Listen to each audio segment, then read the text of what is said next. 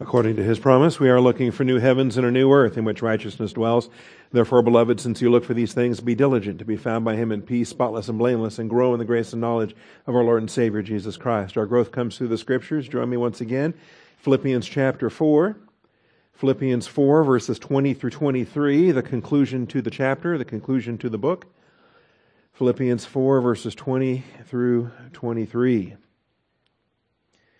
As the Bible is laying open here across the pulpit, I'm glancing across to the letter of Paul to the Colossians, and it's calling out to me. So it will be our next book study once we do complete Philippians. The order I settled on some time back was going to be, after we had worked out Galatians, was that we were going to do Philippians, Colossians, Philemon, and then culminate with Ephesians, Lord willing, and rapture pending. That'll be our journey through the prison epistles.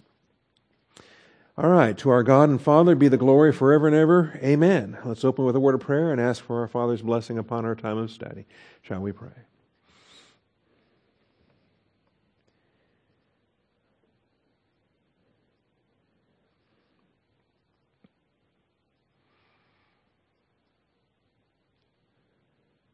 Almighty Father, we do come before you this morning, thankful for your grace and truth, rejoicing in your faithfulness, Father. This is our blessing to study, to learn, to grow, and it's your blessing to teach us, Father. We thank you for the teaching ministry of God, the Holy Spirit.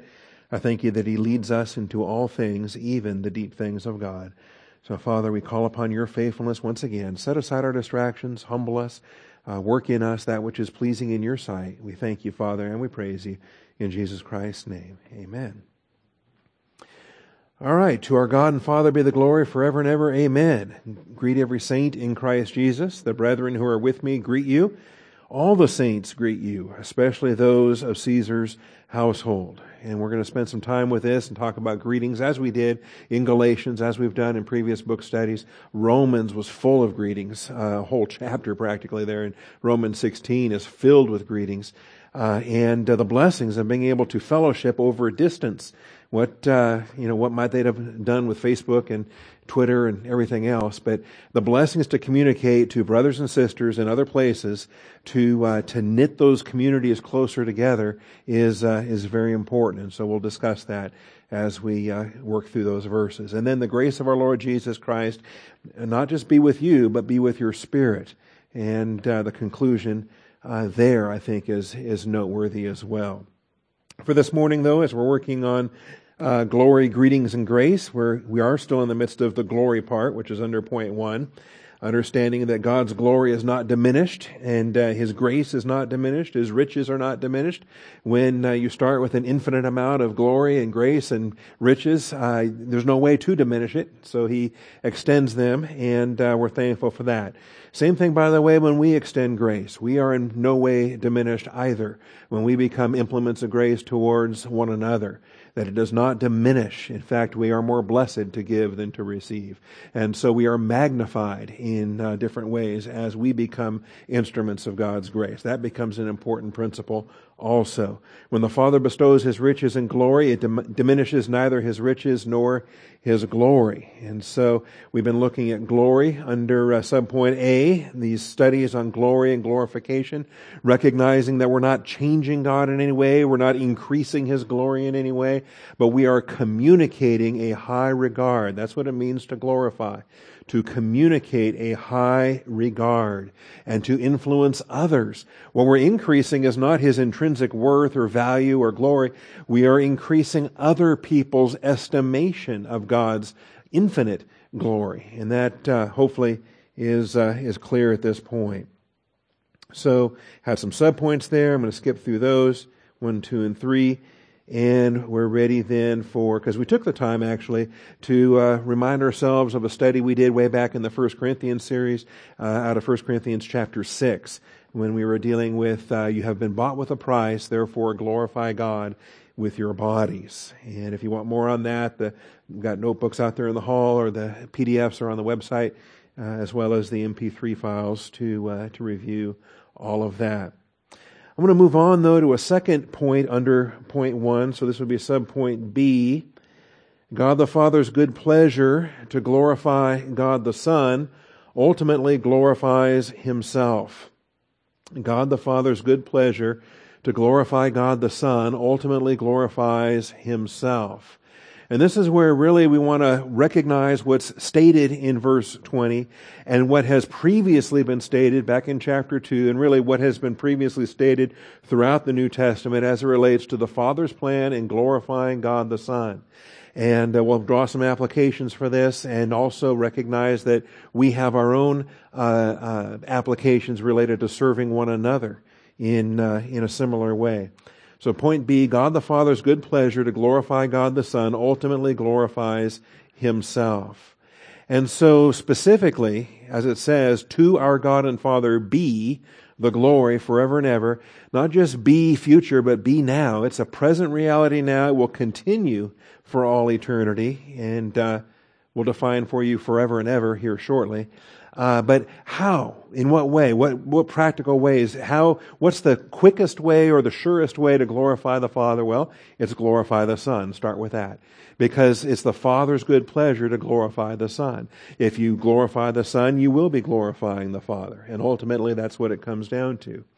Just a note of reminder, back in chapter 2, we had discussed this in the kenosis passage, that Jesus had humbled Himself. And this is the attitude we're supposed to have. So flip with me back to chapter 2 and let's take a look. Remember, this is, some would say, this is the whole book of Philippians right here in a paragraph, that this is the essence of Philippians, to be like-minded with Christ, and that's the attitude of humility. So, of course, 5 through 8 talks about the kenosis and the humility of our Savior, that with the imperative of think this way in verse 5. So think this way, have this attitude in yourselves, which was also in Christ Jesus, who, although He existed in the form of God, did not regard equality with God a thing to be grasped, but emptied Himself. The verb is kanao, to empty, taking the form of a bondservant and being made in the likeness of men.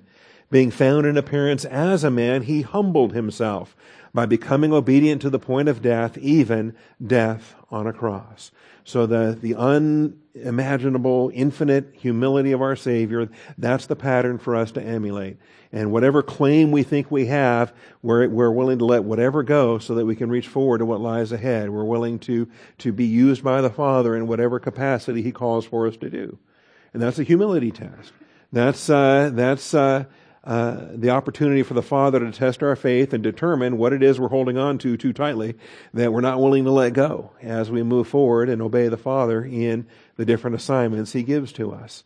And so it's for this reason also, on the basis of His humility, on the basis of His faithfulness and what He accomplished at the cross and having done everything the Father had for Him to do. For this reason also God highly exalted Him and bestowed on Him the name which is above every name. So this is the pattern for us, and we want to imitate Christ. Reading here from Philippians 2, verses 9 through 11. And we want to let go of the things we're supposed to let go of, forgetting what lies behind and reaching forward to what lies ahead. And we're supposed to be faithful to the very end, so that when we do stand before the Father, when we do stand before the bema seat, we hear, well done, good and faithful servant. So that we can receive our crowns, we can receive our new name. And so here's Jesus receiving the ultimate exaltation. So for this reason also God highly exalted Him and bestowed on Him the name which is above every name, so that at the name of Jesus every knee will bow. This goes back to Isaiah and prophecies of the Old Testament. Every knee will bow of those which are in heaven and on earth and under the earth. The definition of everything. All the dimensions of the physical dimension of this universe, the heavenly dimension, the underworld in terms of death and Hades, under the earth. Every knee, every tongue. And when you study the plan of God from Alpha to Omega, you realize this is it. The Father loves the Son and is magnifying the Son at every opportunity. And from Alpha to Omega, the purpose is to magnify the Son to the maximum. But notice the consequence then after that. Every tongue will confess that Jesus Christ is Lord. What does it say? To the glory of God the Father. So when the Father receives His maximum purpose, which I believe is the Omega moment after 1,000 generations in the fullness of time, when the Father receives His maximum good pleasure at the maximum glorification of Jesus Christ, then what's going to happen? The Son Himself is going to deliver up the kingdom back to the Father, that God may be all in all. That the Father Himself is glorified by having glorified the Son every step of the way.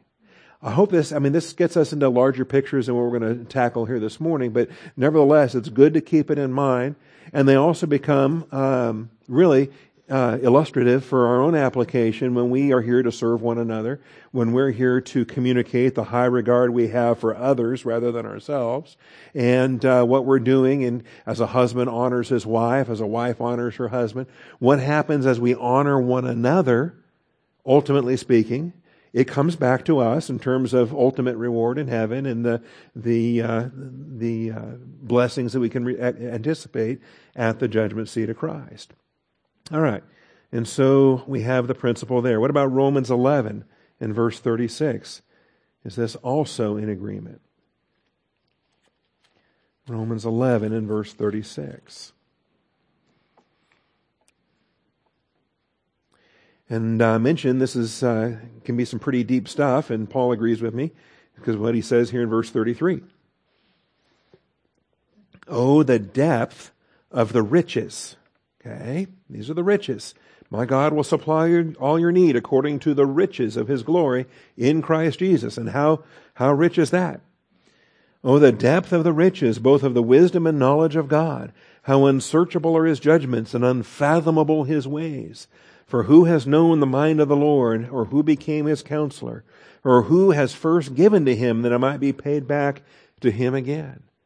And just the wonder of it all. For from Him and through Him and to Him are all things. To Him be the glory forever. Amen. And so in this plan of God, that whereby the Father sends the Son and whereby the Holy Spirit empowers the operation, this whole plan, He's the source of it, He's the instrument of it, He's the means of it, and ultimately He's the purpose and destiny for all of it. And we want to keep that in our thinking, or we lose track, or we get full of ourselves, or we start to slip into the common, I think, finite and flawed anthropocentric views. We make everything man-centered. We make everything about our redemption. And in the plan of God, yes, it's a redemptive plan, but it's bigger than that. Redemption is a segment of a much larger plan. And to me, it's a juvenile understanding of the plan of God to just center it on giving us eternal life. Okay? And I risk, offending folks, or I risk actually folks taking it the wrong way when I say that saving you is not the center of God's plan, but it's the truth. Glorifying Christ is the center of God's plan. Saving you is a part of that, because He wants to provide a bride for His Son. I mean, what father doesn't want to provide a bride for his son, and a bride that's worthy of his Son? And that's what He's doing now in calling out the church and calling out the bride, is fitting a suitable bride for His perfect Son. It's an extraordinary plan. So from Him and through Him and to Him are all things. So when it comes to glorifying God forever, we want to do that. And we're going to start right here, right now, by glorifying His Son.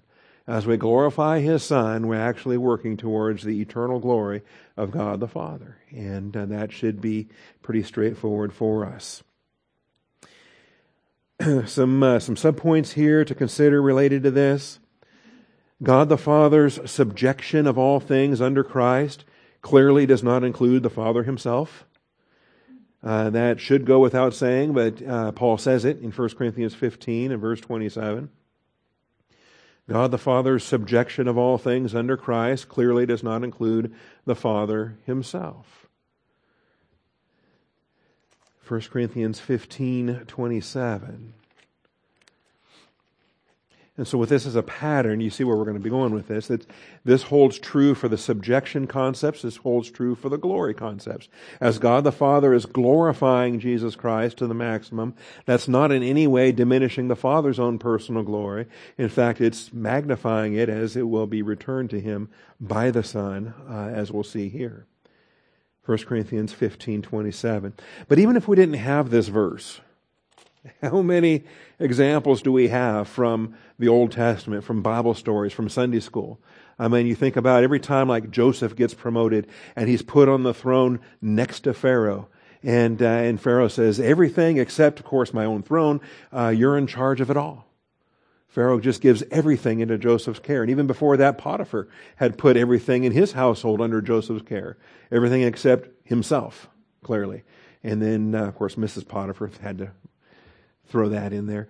But we have these examples again and again and again. We have Daniel being elevated by Nebuchadnezzar.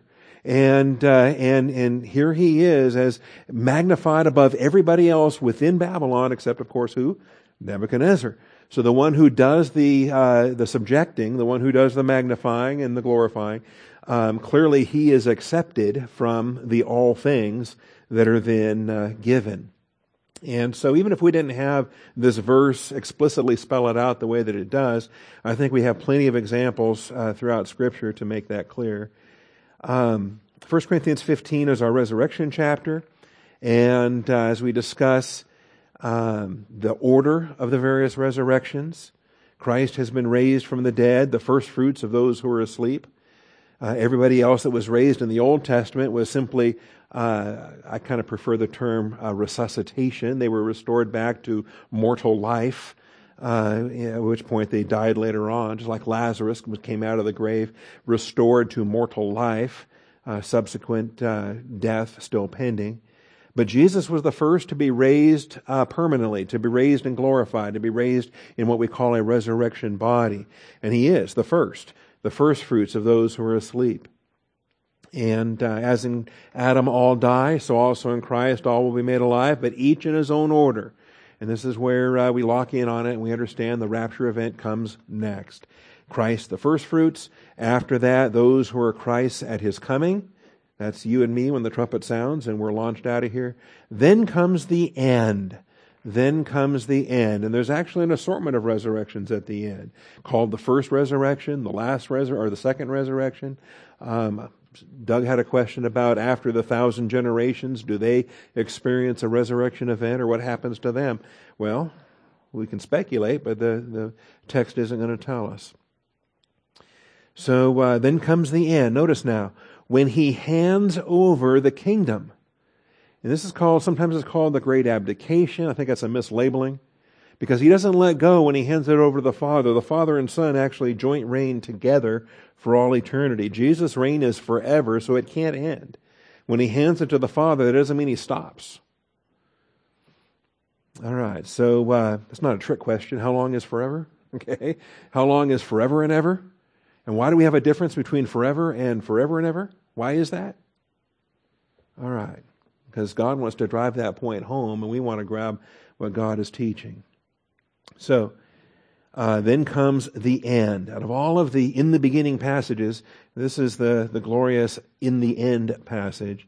When He hands over the kingdom to the God and Father, when He has abolished all rule and authority and power.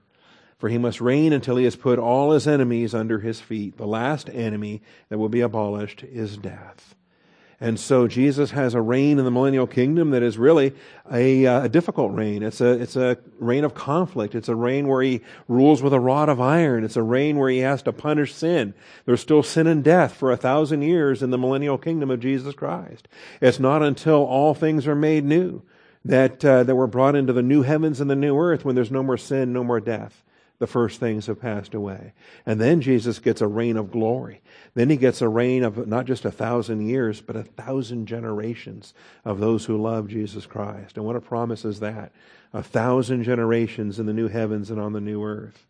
And so with no more death, and all things in subjection to Him. And so when all things are subjected to Him, then... And this is a restatement of what verse 24 is talking about as the end when He hands over the kingdom, when He paradidomes the kingdom. And this too is a glorious statement because paradidome is oftentimes a verb of betrayal. It's a verb of Jesus was betrayed. He was paradidomed. Jesus was given over. Judas gave Him over. The Jews gave Him over. The Romans gave Him over. Ultimately, God the Father gave Him over. But now Jesus is giving over the kingdom to the Father. And in verse 27, for he has put all things in subjection under his feet. But when he says all things are put in subjection, it is evident that he is accepted who put all things in subjection to him. So when the Father gives all things to the Son, the one thing that's kept apart is the Father himself, right? The Father himself. The Father is not subjected to the Son. He is the one that is delegating all things to the Son. All right. And so essentially, I don't know if you ever study, let me put this up, in our plan of God charts. This is the timeline from Alpha to Omega and the different stewards that God has had. Presently, we've got the church, that's us. Right there, there's the church. Israel preceded us, and Israel will follow us, by the way. God's not done with Israel. They're simply on hold until the church is raptured out of here, and then Israel will return their stewardship. That's why we've got the Israel color that extends over beyond the church there. Before Israel had their stewardship in the call of Abraham, it was a Gentile stewardship in Adam, a human stewardship, the dispensation of man. Before that, angels. Angels had a stewardship on the world that was. We had the world that was and the world that is, or this present world. And then there's the world to come. And remember, the world to come was not subjected to angels, concerning which we speak. Okay, that's the quote from Hebrews. The world to come is subjected to Christ, as all things are subjected to Christ. And so, between Alpha and Omega, what we have here are a series of stewardships. A series of stewardships whereby agents serving the Father are representing Him and managing His household. That's what a steward is, a manager of a household. And the steward is dedicated to being faithful until such time as he gives an account of his stewardship.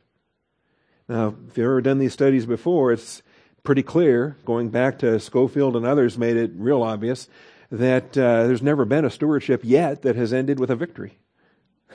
You know, they all have been miserable as far as their conclusions in the fall of the angels, in the fall of Adam and Eve into sin, in the flood, and the Jews didn't do any better. They crucified their Christ. And there's always wishful thinking on the part of Christians today that think, well, the church will be different. We're going to be positive to Bible doctrine in ways that, are we really? Jesus said, when the Son of Man comes, will He find faith? And I wonder, Paul talks about in later times, most people's love will grow cold. And the apostasy that's, prophesied, I think has been here for a while, and it's just getting worse with each generation. So, no, I don't expect that there'll be a thriving revival happening in the world when the trumpet sounds and the church is raptured out of here. And when the small segment of redeemed depart, will we even be noticed? Will we be missed?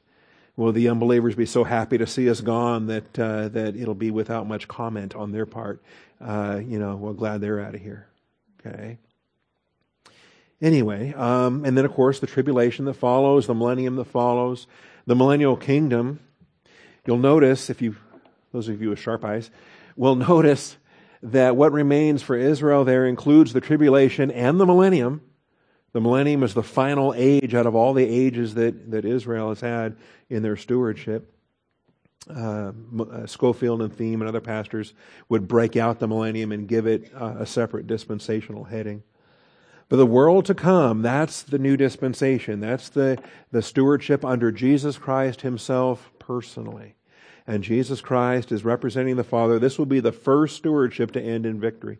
Even the millennium ends in a failure. You understand that? Millennial failure. There's a Gog-Magog rebellion in Revelation chapter 20 that ends the millennium in a failure. All the Gentile nations are in rebellion against Christ, and it's only the Jews. Imagine that. For the first time in their history, they stay faithful with all the Gentiles around them in rebellion against the Lord. So, that's what we're dealing with. So, anyway, as we teach it, the millennium is 1,000 years. The fullness of times is 1,000 generations. Big difference. You can't have 1,000 generations in 1,000 years. That's not long enough. Okay? So 1,000 years, 1,000 generations. The summing up of all things in Christ.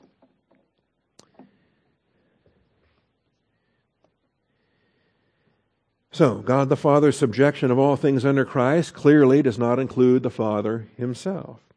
Secondly, God the Father's subjection of all things under Christ also establishes Jesus Christ as head over all things to the church. Join me in Ephesians chapter 1.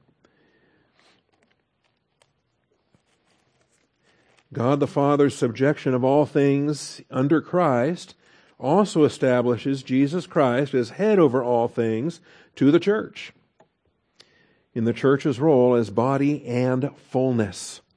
As body and fullness. Ephesians 1 and verse 10, of course, is the heading that gives us our dispensation of the fullness of time.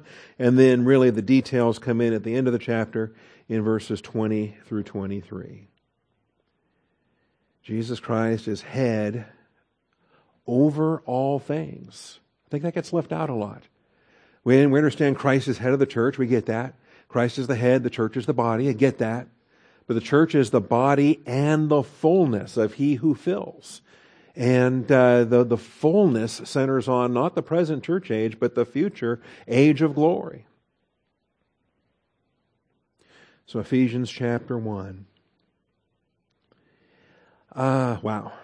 This too is much broader than we're going to possibly be able to develop this morning. But jot it down, put the verses down, chew on it. Recognize that it's a larger study, that what we're dealing with this morning is a part of a much larger study. But all of this centers on glorifying the Father forever. Glorifying the Father starting today by glorifying the Son. Starting today by operating as a bride to our husband. Because we are the body and bride of Jesus Christ. Okay. Ephesians chapter 1. I promise I won't read the entire chapter, but I'll read a significant section. All right, verse 3. Blessed be, notice, blessed be the Father. This is a song. Paul composes a song here that is a happiness, it is a eulogetos blessing, praise to the Father. And it celebrates the Son and His bride. It celebrates us in Christ. So, eulogetos, blessed be the God and Father. And that whole be, blessed be, is just like the glory be that we're looking at in Philippians 4. We're not wishing for something to happen someday. We're saying now. Now and forever. Amen. So He is eulogetos now. He will be eulogetos forever. We are glorifying Him now. We will be glorifying Him forever. We'll never stop glorifying Him. Blessed be the God and Father of our Lord Jesus Christ, who has blessed us with every spiritual blessing in the heavenly places in Christ. And that verse right there needs to be paid attention to by all these people confused over trying to steal the new covenant from Israel and give it to the church. Okay? Israel has future promised blessings. When they receive the new covenant will contain a package of future promised blessings. It's spelled out in Jeremiah, it's spelled out in the prophets, it's spelled out in Hebrews. Israel will receive future promised blessings. And it's not these. Okay? There's just so much confusion. We'll get into more of this next hour in our Hebrews study. We do not have Israel's future promised blessings because Israel doesn't have Israel's future promised blessings yet. They haven't been given yet. The kingdom isn't here yet. We have something greater than those future promised blessings to the nation of Israel. We have every spiritual blessing in the heavenly places in Christ. Just as He chose us in Him before the foundation of the world. All right, Israel was a chosen nation, but they weren't chosen in Christ. They're not baptized into union in Christ. Today, when a believer gets saved, if they've got a Jewish background or a Gentile background, they get saved, they become neither Jew nor Gentile, but a new creation in Christ. that we would be holy and blameless before Him. In love, He predestined us to adoption as sons through Jesus Christ to Himself, the personal adoption of the bride to the Father, according to the kind intention of His will, to the praise of the glory of His grace. Who's getting glorified forever? God the Father is getting glorified forever, in the Son and in us. To the praise of the glory of His grace, which He, God the Father, freely bestowed on us in the Beloved One. That's in Christ. Jesus is the Beloved One, and hopefully it's a capital B in your Bible there. So it's in Him, it's in Christ. All of our blessings are in Christ. You and I have no blessing apart from Christ. In Christ we have every blessing. Every spiritual blessing in the heavenly places in Christ, in whom we have redemption through His blood, the forgiveness of our trespasses according to the riches of His grace. And so this is our present blessing, but it's also looking forward to our future glory. Now,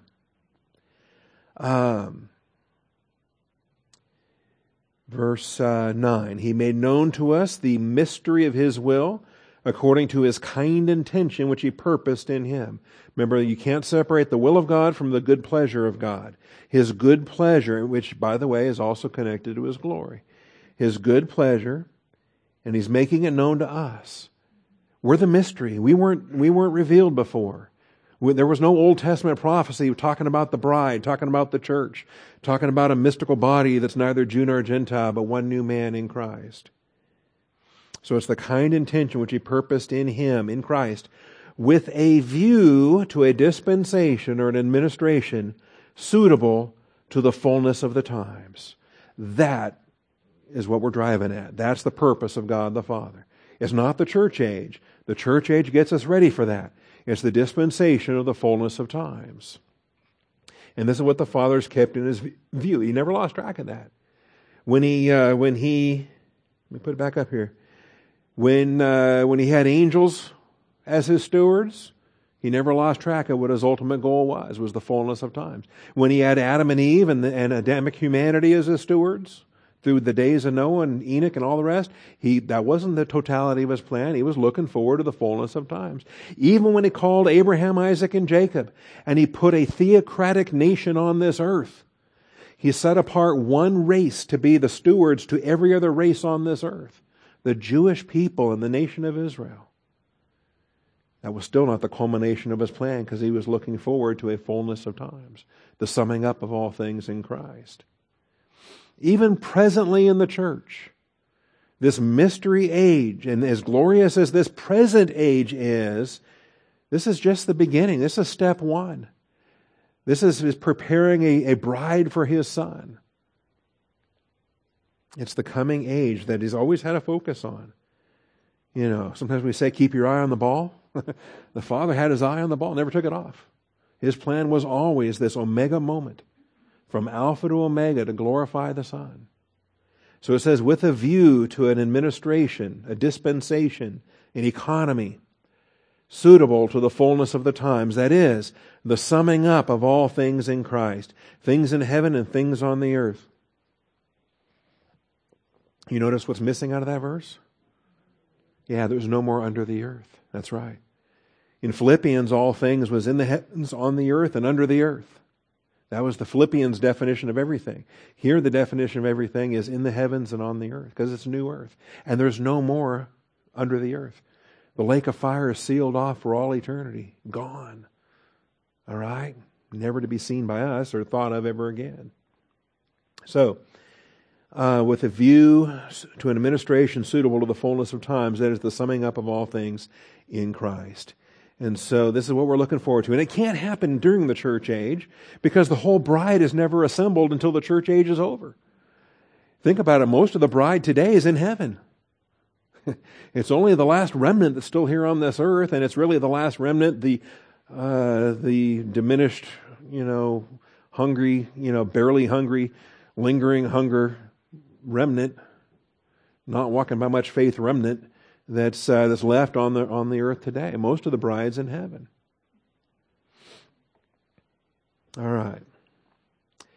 And so when the bride is complete, We got some neat things to look forward to. Now, as far as the rest of this chapter goes, I do want to get down to verse 20 and following.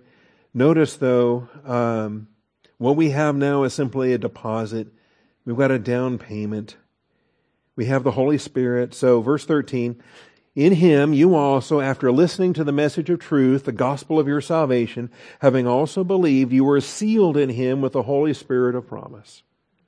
And so that's what we have. We've had that. Each of us personally have had this since the day we got saved. We get the Holy Spirit, we're sealed in Christ. Eternal security, we can never lose it. Here we have it. And the permanent indwelling of the Holy Spirit, this is just simply our down payment. It's our deposit. It's the earnest money. The rest of this inheritance is just waiting. And so it's given as a pledge of our inheritance. You're not sitting around waiting for the life insurance check to show up. And how many weeks does that take anyway? All right. We get the Holy Spirit. And we have a taste of the powers to come. And we're waiting for that trumpet to sound when we get the rest of it. So, a pledge of our inheritance with a view, remember what did the Father have in view? With a view to the redemption of God's own possession, to the praise of His glory. I told you, this is connected to what we're looking at this morning, to praising the Father both now and forever. To the praise of His own glory. All right. Skip on down now to, there's just so much. You've got to have our eyes open to truth. We've got to know all of the dimensions of truth. All right, verse 18. I pray that the eyes of your heart may be enlightened. We might say, I pray that believers will grow up and get the doctrine, that God will instruct us in these things, so that you will know what is the hope of His calling. This is more than just getting saved. We're already saved to know this stuff. What is the hope of His calling? What are the riches of the glory of His inheritance in the saints? You know, when it comes down to it, what is the inheritance? The Father's inheritance. We are the inheritance in the sense, right? The inheritance of the saints. His inheritance in the saints. What is the surpassing greatness of His power toward us who believe? And these are in accordance with the working of the strength of His might.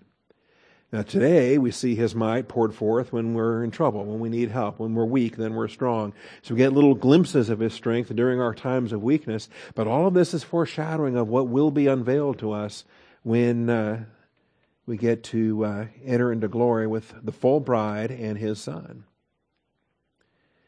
All right, so the working of the strength of His might, which He brought about in Christ, when He raised Him from the dead, seated Him at His right hand in the heavenly places, far above all rule and authority and power and dominion, and every name that is named. Remember, all things are in subjection under His feet.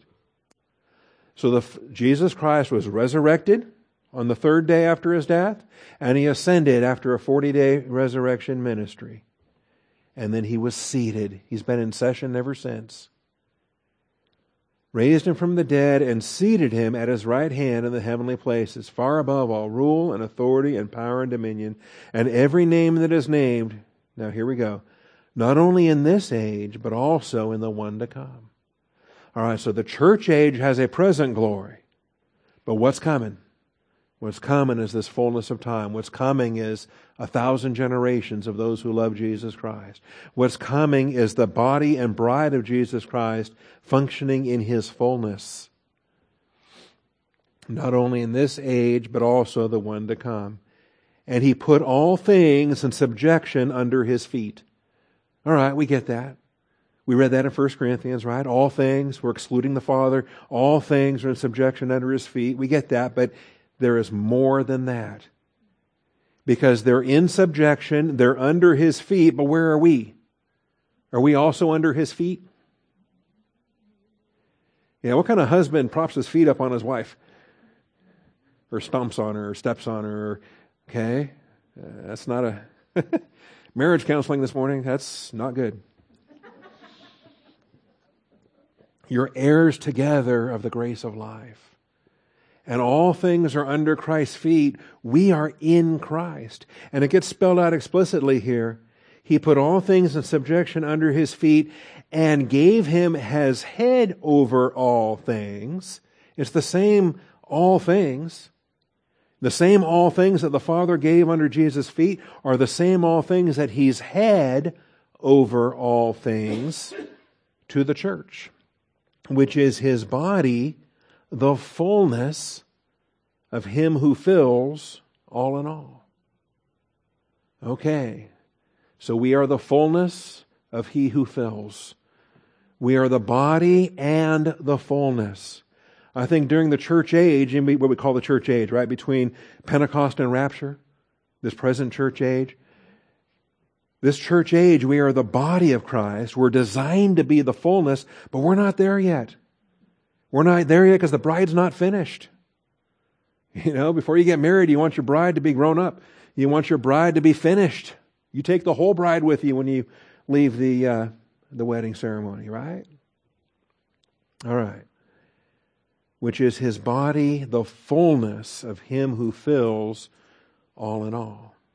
So there is a filling to happen, and that filling doesn't happen until after the millennium, until after the destruction of the current heavens and earth, until the new heavens and new earth. If you think about it, we are a new creation already. We're ready for our new universe to come into existence. That's a fun thing to think about. It's the first time God has ever prepared the beings before He's prepared the habitat or the domain. God didn't create fish and then decide, oops, I need an ocean somewhere. He made the ocean first and then filled it with fish. He made the dry land and put the animals there, the air, and here's some birds. Even the angels. He made the heavens and then populated the heavenly host.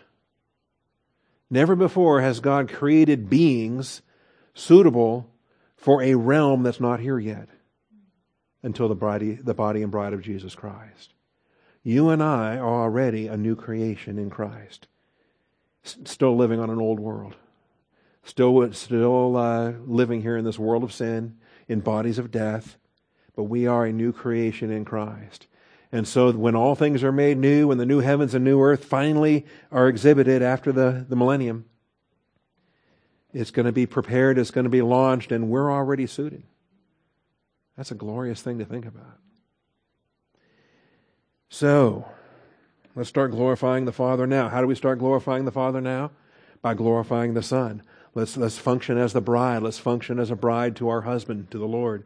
Let's magnify Him. Jesus Christ has provided a bride to join Him in eternally glorifying God the Father. Jesus Christ has provided a bride to join Him in eternally glorifying God the Father. This carries us across now to chapter 3.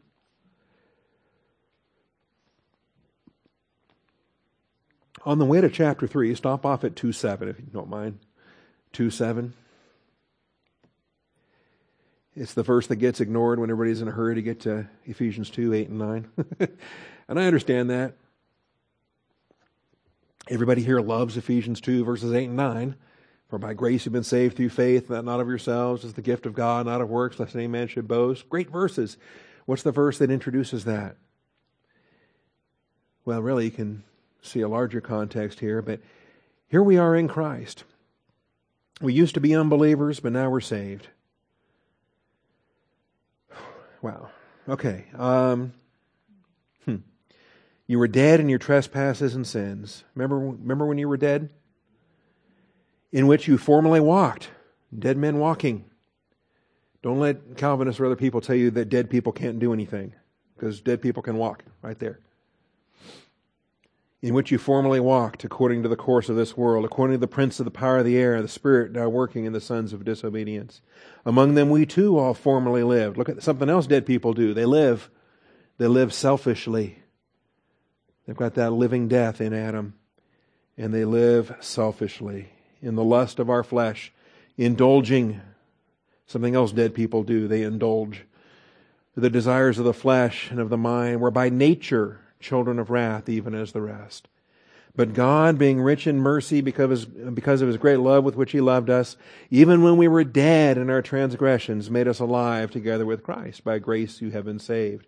And something He never did for any unbelievers prior to the church age. He made us alive, and He raised us up with Him and seated us with Him in the heavenly places in Christ Jesus. Old Testament saints didn't get that.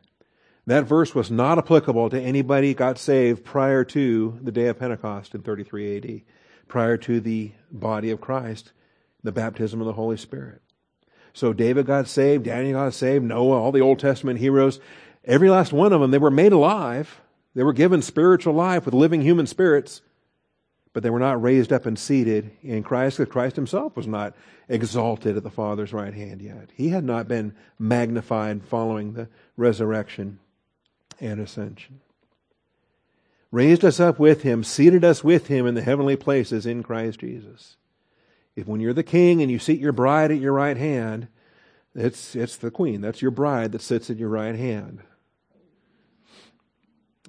So that in the ages to come, oh wait a minute. So that in the ages to come. It's a bigger plan than just the church age. The church age from Pentecost to rapture is simply preparation for the ages to come. In the ages to come, He might show super grace. You ever heard that phrase before? You ever have a pastor teach you the doctrine of super grace before? In the ages to come, He might show the surpassing riches of His grace and kindness towards us in Christ Jesus. And not to dispute with the greatest theologian of the 20th century, but I will tell you, super grace is not in the church age. The surpassing grace comes in the fullness of times. The surpassing grace comes in the ages to come. Everything, and I think we sing Amazing Grace now. It is amazing. It's going to be trans-amazing, beyond amazing when we get to the new heavens and the new earth. It's hyper-ballistic, surpassing riches of His grace and kindness towards us in Christ Jesus. So, Ephesians looks forward. Ephesians is deep. Ephesians is powerful, both now and forever. All right. Looking forward still. On to chapter 3. Looking forward still.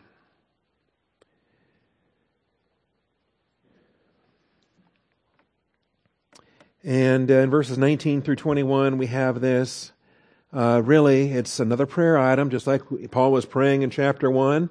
He's praying again in chapter 3. Looking forward. I bow my knees before the Father, from whom every family in heaven and earth derives its name, that He would grant you, according to the riches of His glory, to be strengthened with power through His Spirit in the inner man, so that Christ may dwell in your hearts through faith, and that you, being rooted and grounded in love, may be able to comprehend with all the saints what is the breadth and length and height and depth. All the dimensions of doctrine, all of the dimensions from the Word of God that we should comprehend together in the church age. And all of this looking forward to fullness. To know the love of Christ which surpasses knowledge, that you may be filled to the fullness of God. Once we get to the fullness, we're looking forward to the fullness of times. We're looking forward to not the church age. This won't happen pre-rapture, but we're still learning and growing and preparing for it.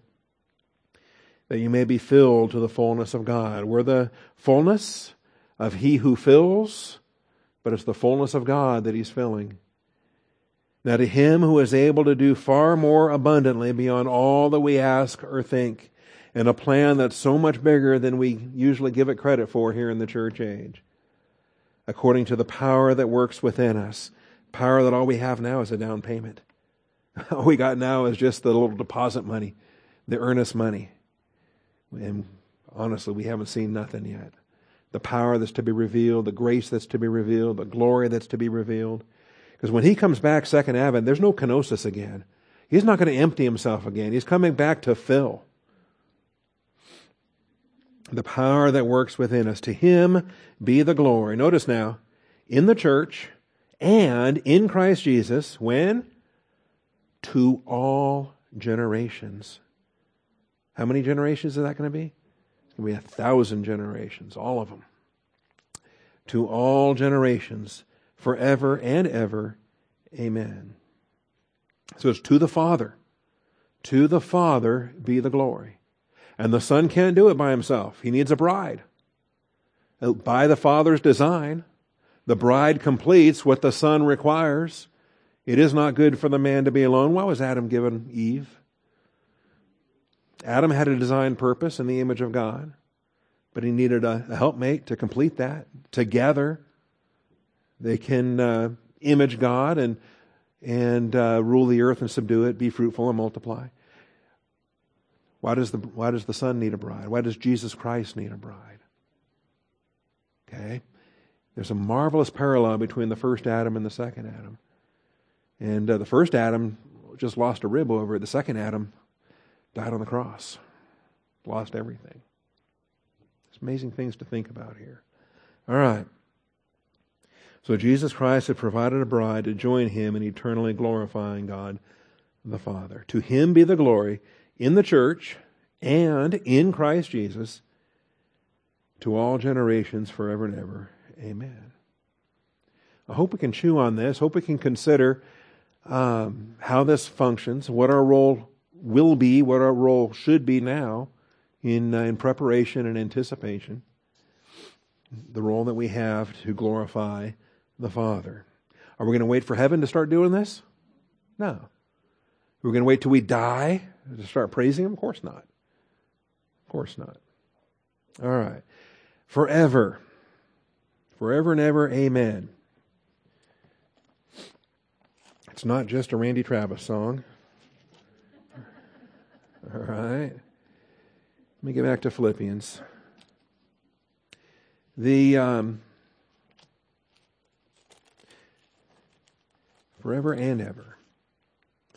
Of all the ways to talk about forever, and of all the silliness that folks come up with, I think there's some, I don't know, there's different scholars for different reasons that have to write PhD thesis and they got to defend dissertations and they've got to get published in journals and they've got to come up with a lot of things and so some of the things they come up with are wrangling about words that the Bible warns us about, and they're wrangling about words and one of the things they're fond of doing is telling us that forever doesn't necessarily mean forever, okay, or virgin doesn't necessarily mean virgin. That well, it could mean a young woman of marriageable age. And they come up with these silly things, and failing to recognize, of course, that regardless of whatever the lexical definition is, it's the context and usage that determines meaning. And the context and usage, when you have a word like forever, that normally means forever, that occasionally can be used idiomatically. Don't take that occasional exception to the rule and throw the whole word out, right? So an occasional exception to the rule does not invalidate the rule. In fact, I think it reinforces the rule. It means that forever means forever. If you're encountering a strange idiomatic exception, or if you're encountering a rather unusual, infrequently used, kind of rare usage that doesn't destroy the normal usage, I think it just reinforces it. It's and then particularly when the context of that usage is paralleled with other expressions. So when you're promised eternal life, and eternal means eternal, except for some, rare places where idiomatically you can take it to mean something else, you're not afraid of that when in the plain language of it means what it means, and it also adds to that and says you'll never die. Right? So John chapter 11, he who believes in me will never die. So what part of will never die don't you understand? It goes along with will have everlasting life.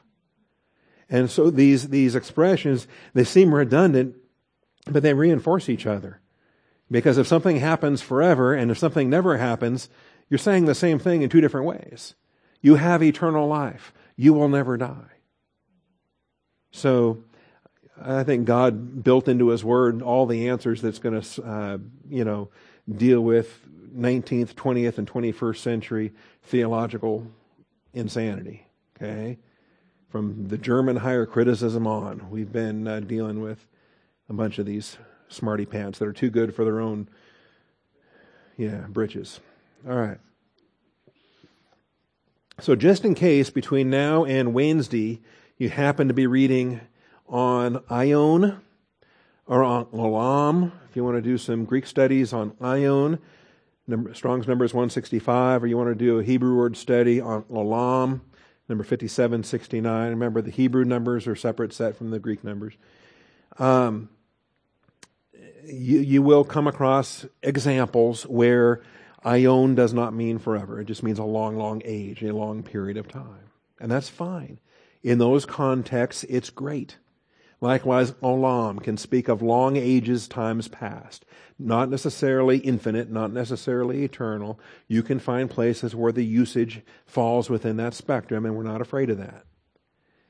In addition to those usages, there are the plain usages where it does mean forever. Okay? And we do the same thing in English, by the way. My children will often say that my stories last forever. Okay? My church members will tell me that sometimes my illustrations just go on and on forever. Obviously, that's an idiomatic use that applies to the fact that I've got 2 minutes remaining in this hour. But we do that. And the Greeks did that, and the Hebrews did that. When they wanted to express a very, very long time, ages past, they would use olam, or they would use ion. And it communicated effectively what they wanted to communicate. So forever and ever, eis tous ionos ton ionon, amen. And we're going to talk about this, and I'm going to teach you how to read Greek, even if you don't want to. The eis tous ionos ton ionon. Unto the ages of the ages. Unto the ages of the ages. And sometimes that's the full and longest form of it that we have in the Old Testament or New Testament. Sometimes it's just unto the ages, which means forever. But if it's unto the ages of the ages, then that's forever and ever. Okay? And it gets brought out there so that idiomatically we have that sense of infinity. It's a way to express a time that doesn't end.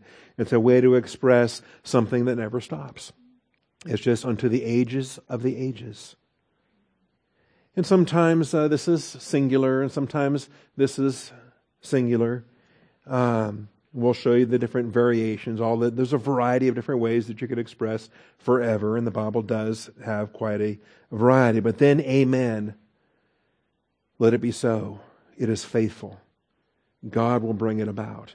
It's a testimony to His faithfulness that an eternal God can accomplish an eternal plan. And so since He promised it, He's got to do it. And all we got to do is say, amen. Make it so. Or it is so. It is faithful. It is true. And so those titles for Jesus Christ is faithful and true. That's what it means to be the amen. So we'll talk about Greek and Hebrew for eternity, Greek and Hebrew for amen.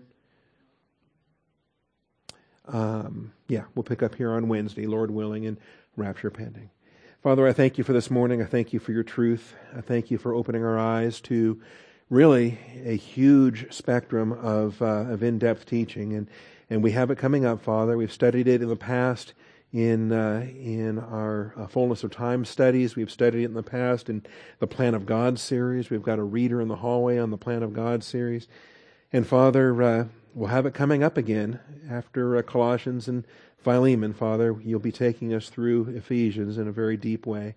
And I pray that You would open our eyes to recognize this, to see what our role is as the bride, that we might begin even now, even today, to be praising You, to be praising Your Son, to be magnifying our Lord. He did so much for us, Father, that now He is worthy, and we want to glorify Him with every thought, word, and deed. So open our eyes to see the areas of our life where we're not giving Him the glory, and change that. Change that in our thinking, so that we glorify Him with everything we think, say, and do. I thank You, Father, in Jesus Christ's name. Amen.